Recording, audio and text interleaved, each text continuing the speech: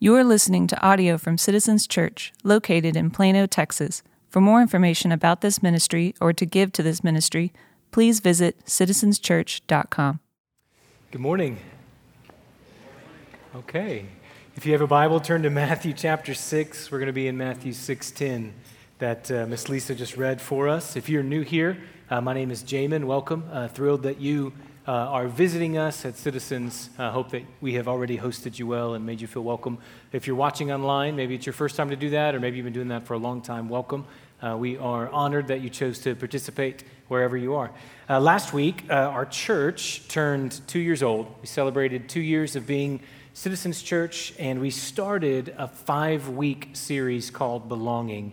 And that series is about our church. It's about the church in general, but also it's about specifically Citizens Church. So I say this often. I mean it more now than usual. If you missed last week, especially if you're a member, especially if you've been here for some time and you missed last week, please go back and listen. We created a lot of space to kind of walk through our story, talk about highs and lows, and what God's done, God's faithfulness to us, and really offered that as the why behind this series and maybe some of the hopes of what's going to happen in these 5 weeks. And I'm not going to give the same space to that this Sunday, so if you missed, please go and listen. But I do want to start by returning to just 2 big ideas about why we're doing the Belonging series.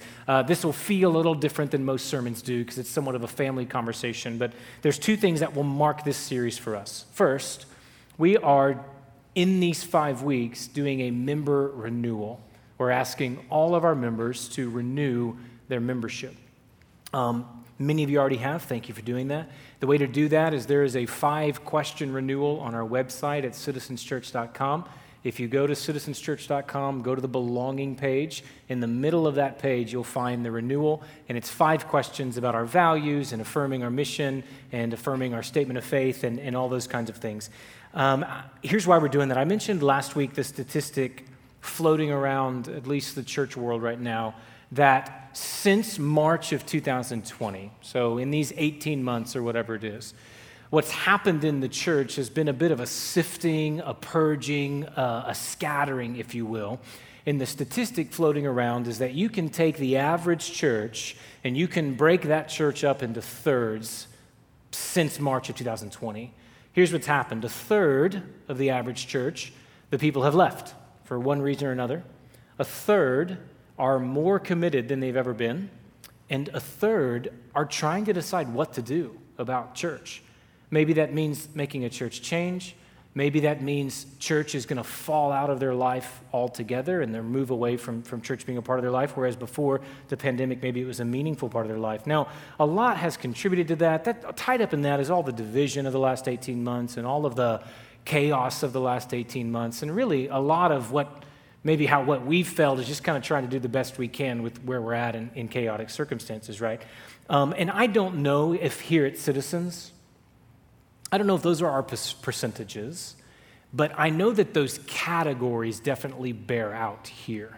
A third, or some have left, some more committed, some trying to make up their mind, maybe feel a little bit more scattered. And I think those categories have been true here since before 2020. I think that started for us really back in 2018 when there was a lot of change and a lot of transition and so much kind of shifting and crisis that we've walked through together, which we talked more about last week. God has been good. God has been faithful. Hear me. The headline over our church is not people in crisis. The headline over our church is people sustained by a constant God who loves us. And yet, we feel, because of that, because of those categories and all that's happened, we feel our leadership here feels a responsibility to invite commitment. Take a season, invite commitment, invite recommitment to, in some ways, to state it candidly, to some ways force a good conversation for our members. To force that good conversation of evaluating your relationship to this local church. And that might mean you have questions that you need answered before you can renew. Praise God for that. We're here to have those conversations, especially the difficult ones. That might mean you're in a busy season doing the best you can, and the renewal gives you a chance to just kind of raise your hand and say, hey, we're still here, just trying to figure it out, right? I want to say this very clearly. I'll probably say this every week that we talk about the renewal. What the member renewal is not, it's not passive-aggressive way to make someone feel bad about their church participation. Have no interest in pressuring people with guilt. The way of Jesus is to win with grace and truth. It's been a crazy season. Many of us have just done our best, like we said. And then this is true too. Capacity for commitment is different for everybody. Capacity to commitment looks different depending on the season of life that you're in and the unique details of your life. There's so much grace and patience for that. But at the same time, I know this is naive. I know this is idealistic. But I would love for all of our people to fall in the category of more committed than you've ever been. I would love for that to be true. Not because we need that necessarily, but because we believe what we're doing here matters. We believe in the mission of the church. We believe that what God is doing here is He is present and working in this church. The Savior of the world is sustaining and leading this church. And we believe that the primary context for becoming like Jesus is the local church. And we want everyone who calls this place their church to be involved in that in as meaningful a way as possible. Hear me. We are not hurting for people, and the renewal is a way to try to boost attendance. In fact, if everyone who considered Citizens their church, if everyone started coming more regularly, we would have to add a third service, which means I would miss even more Cowboys games than I already do. And I don't want that. And I don't think God wants that, right? It's His team. So to say it again from last week, just because things have been a bit scattered, people fall in all different places, our heart in the renewal is to get a clear picture of who calls this place home, so that we can be faithful to our family. So members, you can renew right now on our site. Wait till after the service, just because that would distract me. We'll give more instruction. If you're not a member, our next membership class is on October 10th, and you can register for that online as well. The second thing that marks this series is we're walking through our 5 values. The icons of those values are behind me, and then the words are on the screen behind me. It is life in Christ, Word of God, people of presence, whole person discipleship, and living on mission. We are a 7-year-old congregation. We are a 2-year-old church. So these values are not new realities for us. This has been true about the group of people that planted a campus of the Village Church 7 years ago. This was true about you. It's been true about us for the 2 years that we've been a church. But this is new language, and it's important for us to have our own language for these realities. And here's one of my hopes. And these will last hopefully for a long time, but at least right now in this moment, what I hope these values do for Citizens Church is I hope that they kind of play offense and defense for us. Meaning, I hope that they not only kind of offer a picture of who we are and who we want to become, but they also protect us from becoming what we don't want to be. If you remember last week, we named these distorted views of church that are really prevalent among us, that I think have been exposed as being even more present in the past 18 months. Maybe a more crass way to say it would be what we've seen in the last 18 months are a lot of pictures of a kind of church that we don't want to become. There's a kind of church we don't want to be. There's a kind of church I don't want to pastor. And one of the hopes for the values is that they will root us and ground us in a faithful ecclesiological vision and commitment to what God wants us to be. So just to name some of those again, we don't want to become a church that is defined by our politics. We want to be a church that's defined by our theology. We talked last week about the danger. Yes, theology informs politics, but it's a complicated political moment right now, and there's a lot of people that are trying to oversimplify what's complicated. Theology does not fit neatly into any of that. More than that, there is no one political party that gets to claim territory on kingdom values. They belong to God. We are on God's side. We are God's people. We also don't want to become a church of people who believe church is supplemental instead of it being essential. Church is not an optional add-on to our Christianity. We are saved both to God and into His people so that we could belong to Him and to His people in a meaningful way. And we don't want to become a church that treats as optional what God said is essential. The one that I think I'm most scared of is the last one. We don't want to become a church that's transactional. I think that's the greatest threat to us in this moment, living in Plano among all the affluence and consumerism that marks us, right? It'd be really easy to treat this like a business where you're a religious consumer and I'm the kind of guy that offers religious goods and services to religious consumers. And so we treat this like a spiritual business where we become some sort of religious version of corporate America. No dependence on God, no call for sacrifice and self-denial, no conviction that leans into what we don't want, even if it's what we need, no desperation for God to do what only He can do. No, thank you. No, thank you. Don't want to be a part of that. We will not become like that. Church is formational, not transactional. I'm not a CEO. You're not a consumer. We are here to collectively become like Jesus together, and God has determined that we need one another in order to do that, right? How do we hope to become and stay that kind of church that's faithful? One of the ways is through our values, through committing to our shared values and our shared love. So last week it was life in Christ, and we remembered that this is all about Jesus. The greatest thing we have going on at Citizens Church is not a program, it's not an event. The greatest thing going on here is the presence of the resurrected, vindicated, exalted King Jesus. The greatest day in Citizens Church history is a day in the future when we stand before Jesus with all the saints. He says, well done. We say back to him, you're worth it all.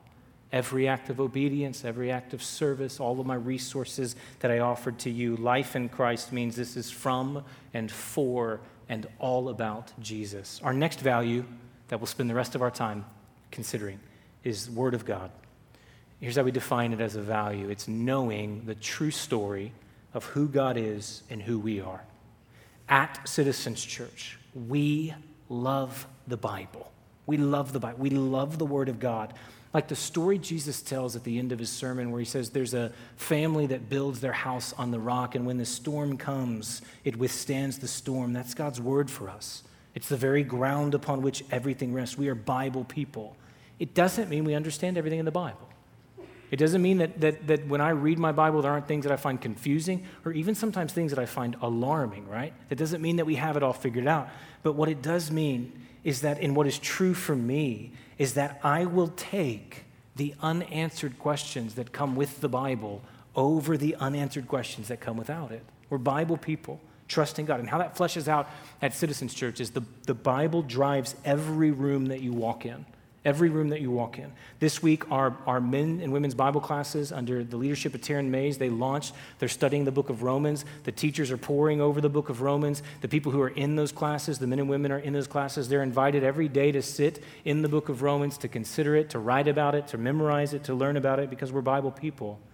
Our home groups under Dre and Jill's leadership are invited every week to gather around and consider part of God's Word. Our students under Corey's leadership learn the Bible. Our young adults under Ty's leadership learn the Bible. Every week, our recovery ministry teaches the Bible under Michael Snetzer's leadership.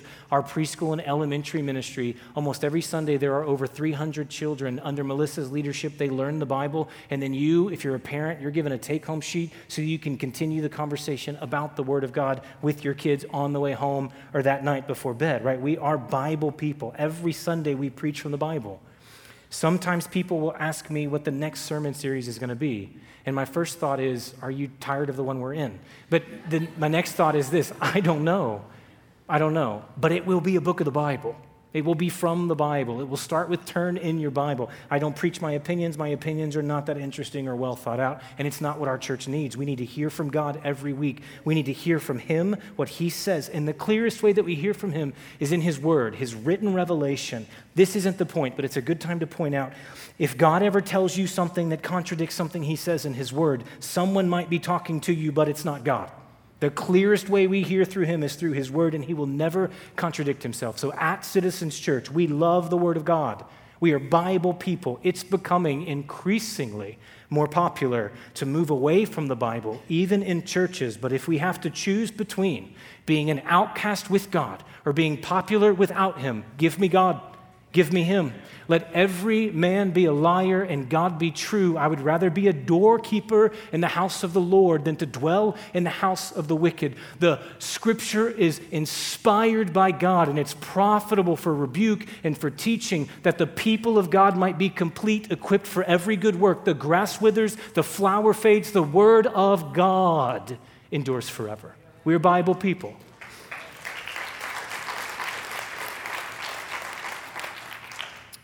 What is it that makes the Bible so special to us? It is the true story of who God is and who we are. There are ways to approach the Bible that are not necessarily wrong, they're just incomplete. Maybe one of those ways would be like thinking the Bible is this collection of moral examples of how to live, and kind of.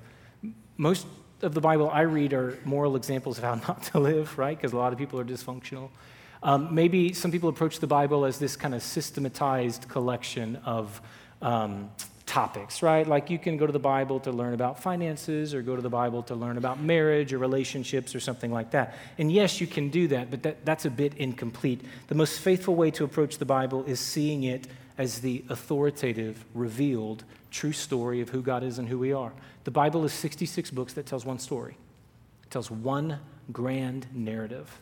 That story, put plainly, is creation, fall, redemption, new creation. The problem, the beginning of the story is God, and he creates a world with purpose and beauty and sacredness and holiness. The problem of the story is sin. The hero of the story is Jesus. The end of the story is no more tears and no more pain and everything sad, untrue, because Jesus returns and he makes all things new. Your role in that story is determined by how you respond to the story's hero, Jesus. And the most important thing about the story that the Bible tells is that it's true. It's true. We will come back to that. I want to try, I don't know if I'm going to be able to do it, but I want to try to fight for us to see something that I think is really important, that may be a foreign concept for us. Everyone, me, you, everyone, we may not put it in these words, but we have all decided what story we believe we're living in.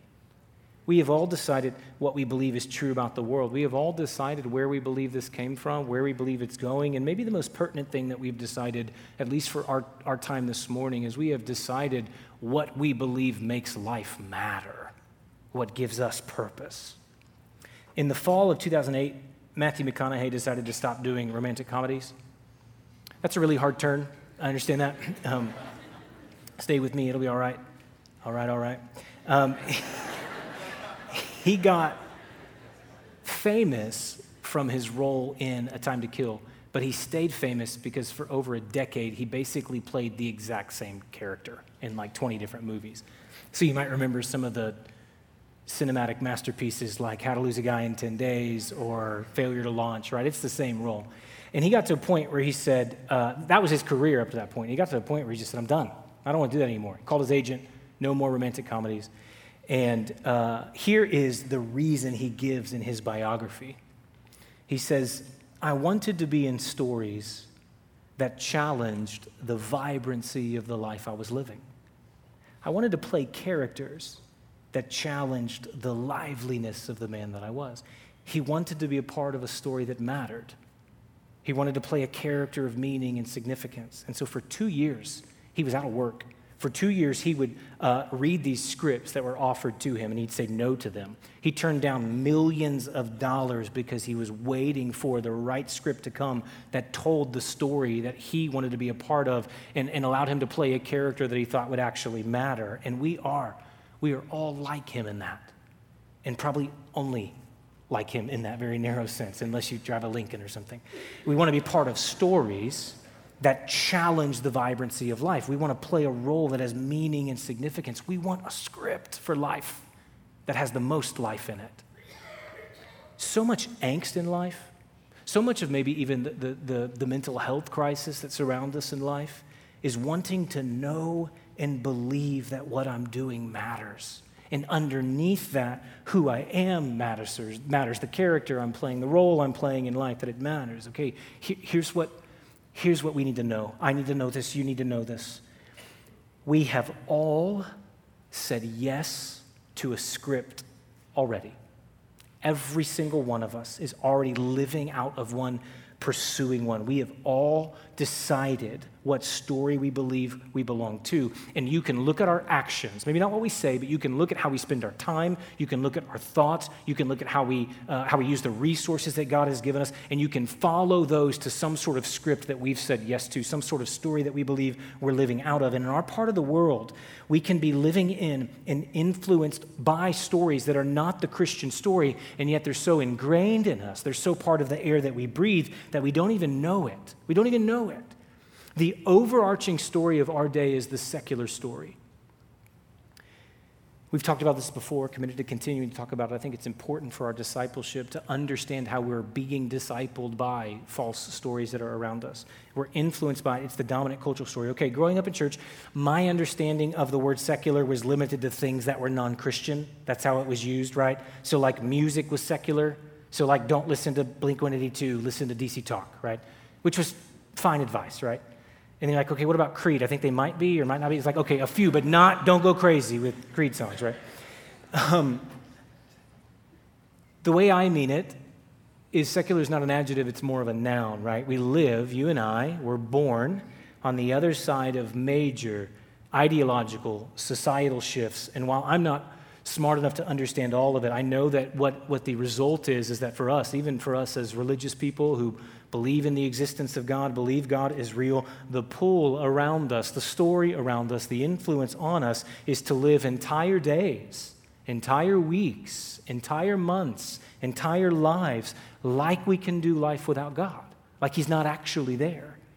Because the secular story that influences us, it says that God either is not there at all or He's not involved at all if He is there. So where society used to find meaning in the transcendent, you know, if it was a Judeo-Christian religion, they found meaning in belief in the one true God. If it was maybe the multiple God religions, they found meaning in multiple gods, right? But at least there was this understanding that meaning in life comes from some sort of transcendent faith statement. Now, in the secular story, that belief falls out or it's redefined, and you and I, the most visible, influential consequence of the secular story on us right now is that you determine your own meaning. You construct a life that determines your own value. You are the captain of your own life, the ruler of your own life. You're responsible for making your own meaning. To put it in our illustration, right, it's like you write your own script. That's the narrative of the day. You write your own script. And that sounds like this huge win for the autonomous self. That sounds like this huge win for individualism. It sounds like that's an invitation to go and kind of be original until you realize that writing your own script comes from the story that says write your own script. It still makes us followers. It still means we're being discipled by something that's not us, right? An example of this is the cultural creed, be true to yourself, right? Maybe there's a way to explain that makes it true or Christian or something like that, but I feel like that's trying to baptize it in a way that it wasn't intended. What we mean by that when we hear that in culture, be true to yourself, is there's a you that only you know. There's a you that only you can set free. There's a you that only you has access to. And you're going to find salvation in life by breaking free of all these constraints, actualizing your true self according to whatever you feel and whatever your emotions say, right? Be true to yourself. That's not the Christian story. That's a different script that comes from a different story. You are the determiner of your own person, the definer of your own meaning. That's not the Christian story. And I think what's happening for so many of us is that many of us live out of these scripts and we don't even know it. Like a few weeks ago when we walked through the Psalms, and I told you that kind of in my own journey, I feel behind in prayer. I just feel behind in it.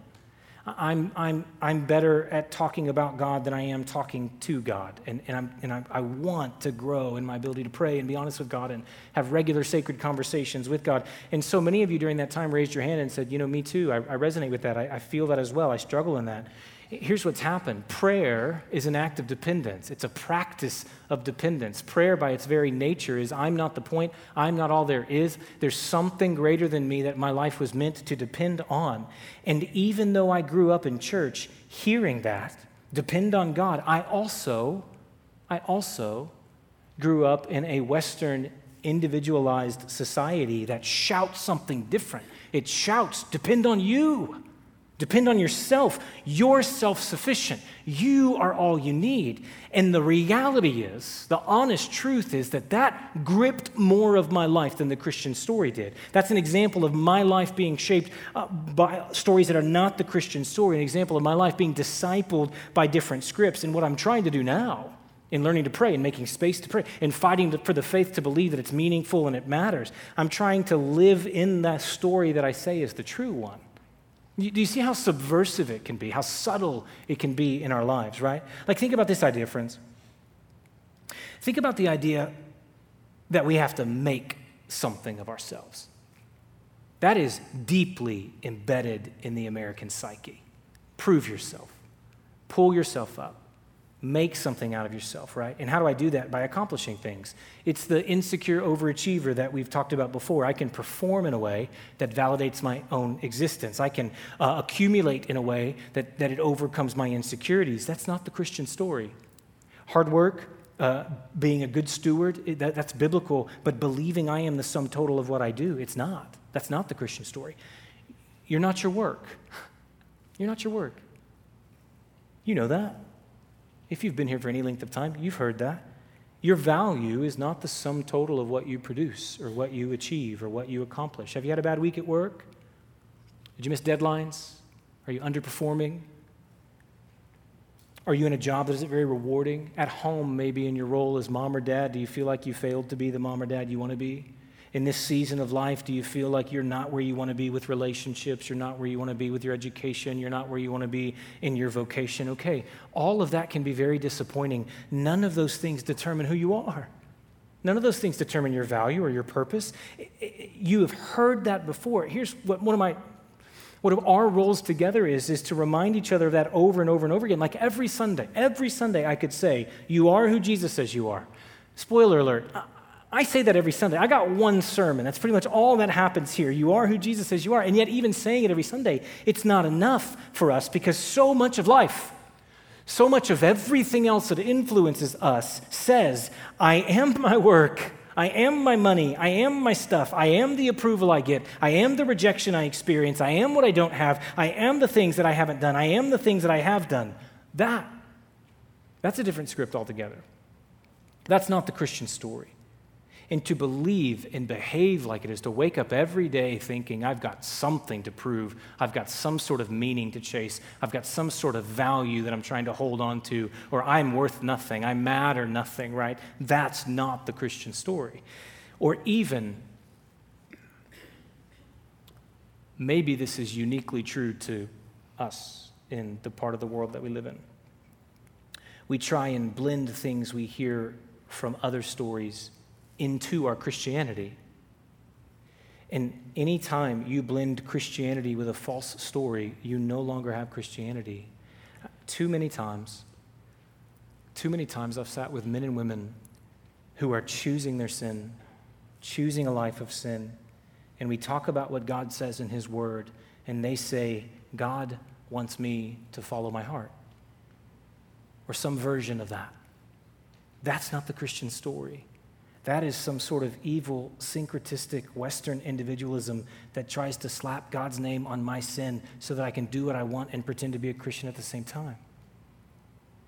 And the tragedy is that these scripts and these stories that are all around us, that are sold to us, they never deliver on the meaning they promise. Never. They never deliver on what they promise. Last Saturday in New York, the Yankees and the Mets played.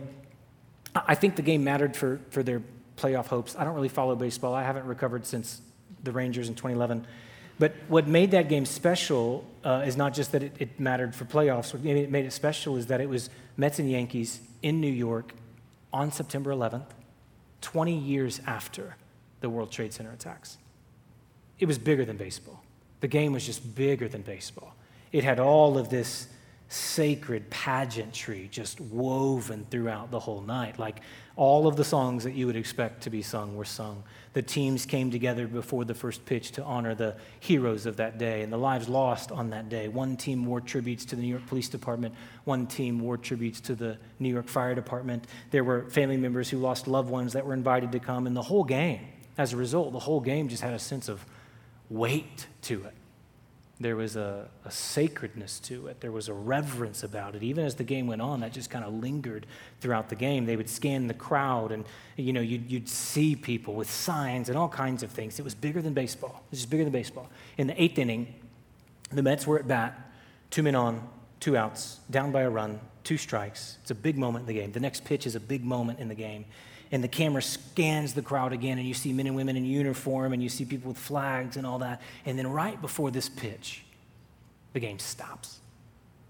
And the cameras focus on the players, but the players are looking into the outfield.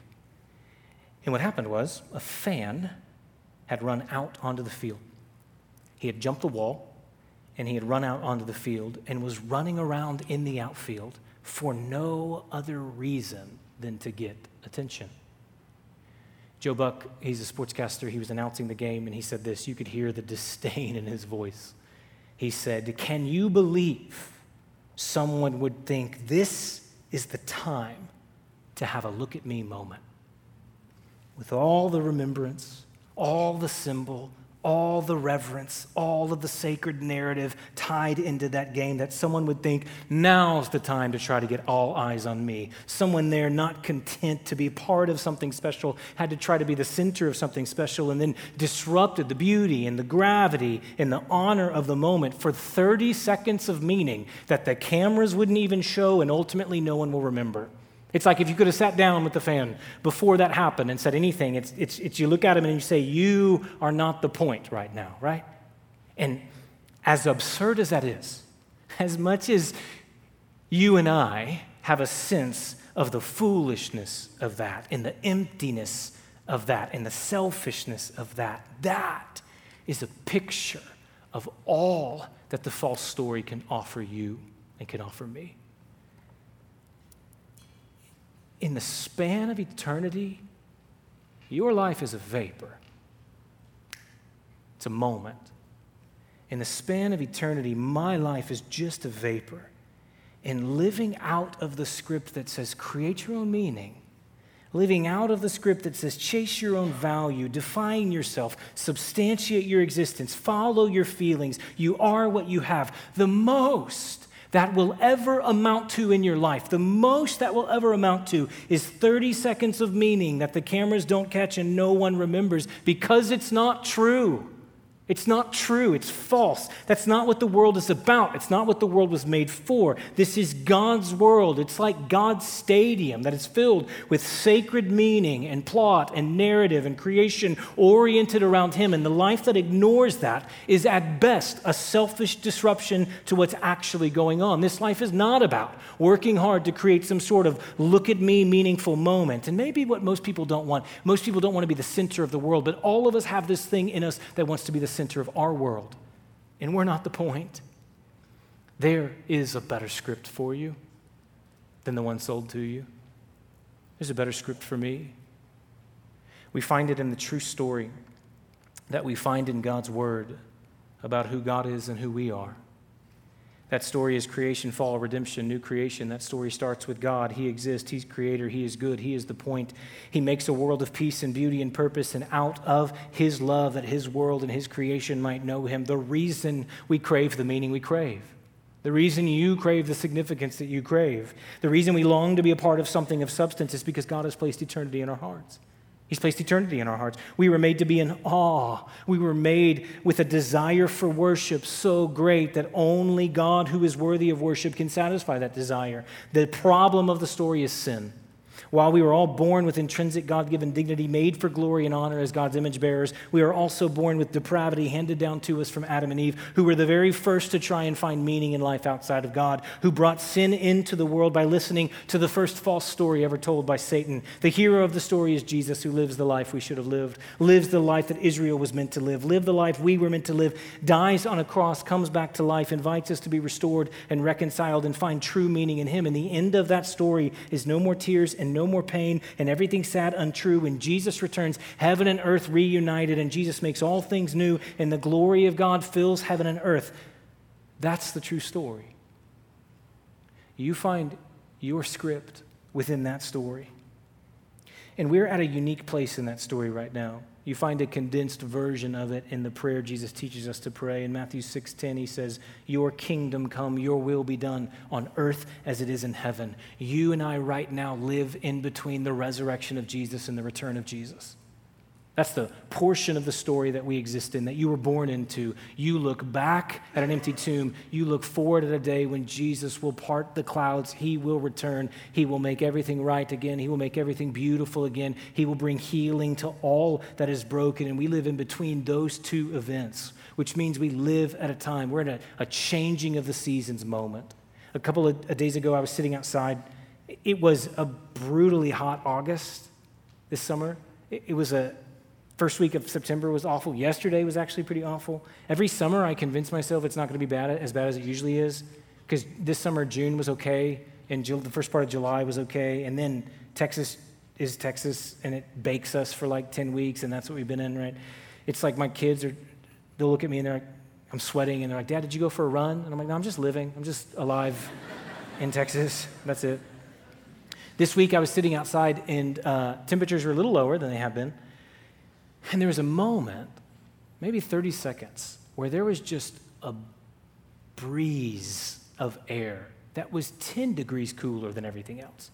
It was just like this small little 70-degree cold front, which it's sad that that's a cold front in Texas, but it was just like this small little breeze of air that was, and I thought in that moment, it was just noticeably cooler. I thought in that moment, fall's coming. The seasons are changing.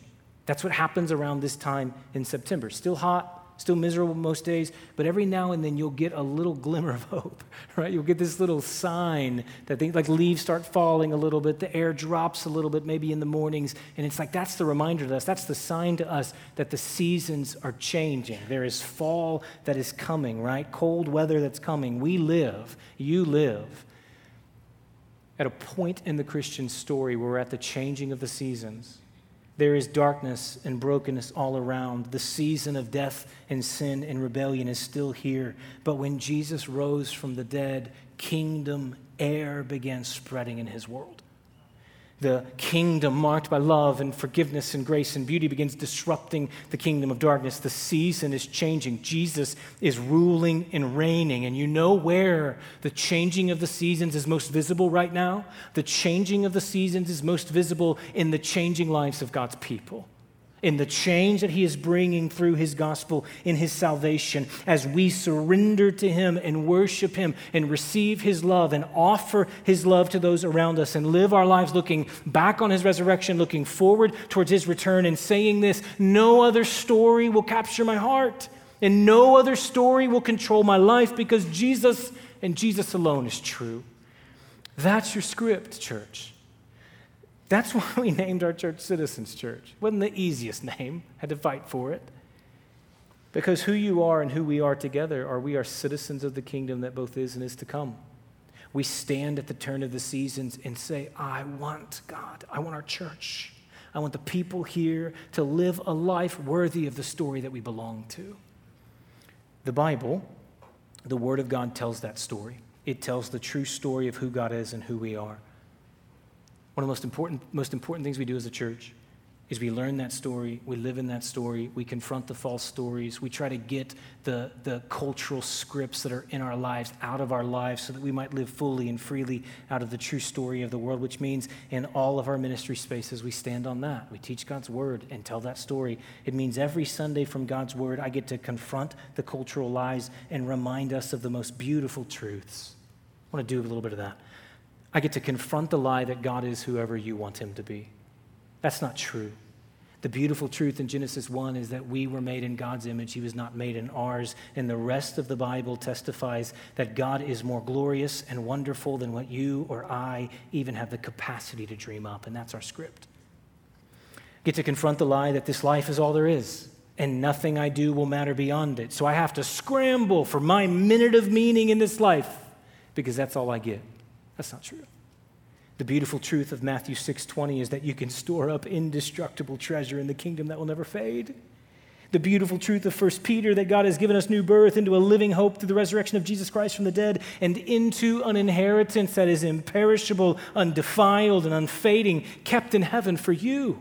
You don't have to exhaust yourself trying to get all eyes on you. The beautiful truth is that God sees you, has preserved eternity for you so that you can be faithful in unseen, ordinary obedience without the pressure to perform or prove that you matter, and know that this life is not passing you by. Eternity has begun in your life through Jesus. That's your script, church.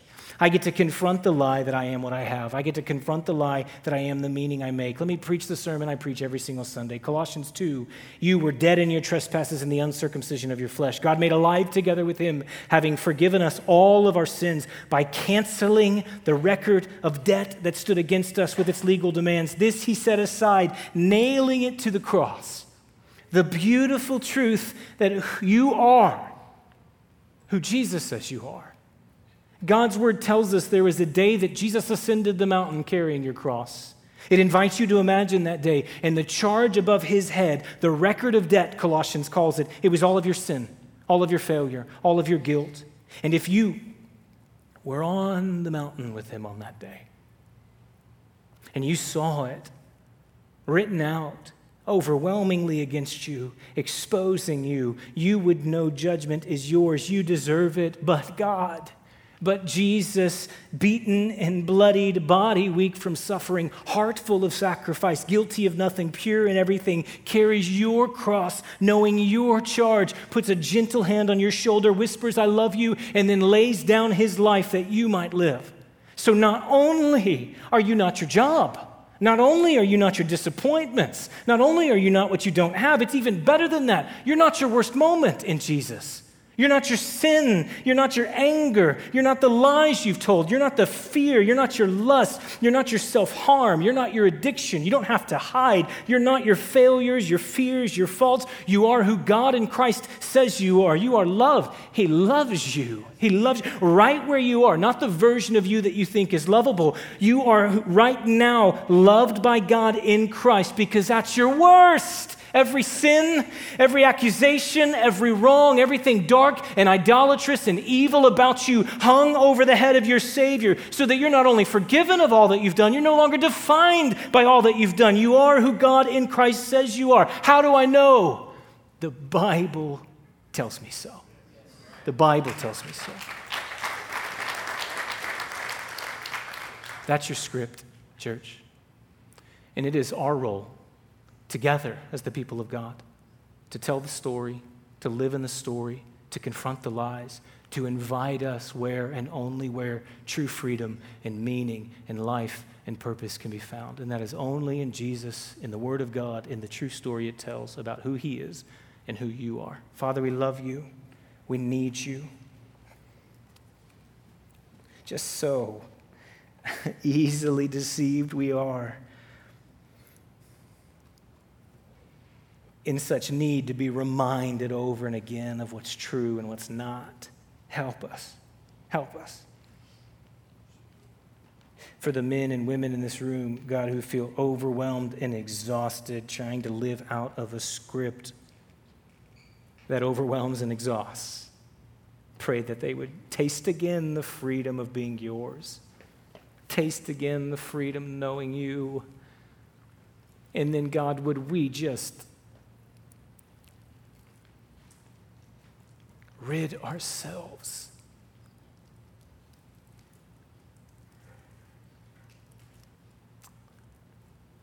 to refuse the exhausting pressure, to refuse the empty pursuit of working so hard to earn what's already been given. Help us. God, your word tells us what's true. It tells us the true story of who you are, Father, Son, and Spirit, actively working to restore your world. It tells us the true story of who we are, made with dignity and honor, broken in need of a Savior, given gifts and resources that we might use, not to draw all the attention to us, but to lay that down because you already see us and we have what we need. We love you and we thank you. So we pray. Amen.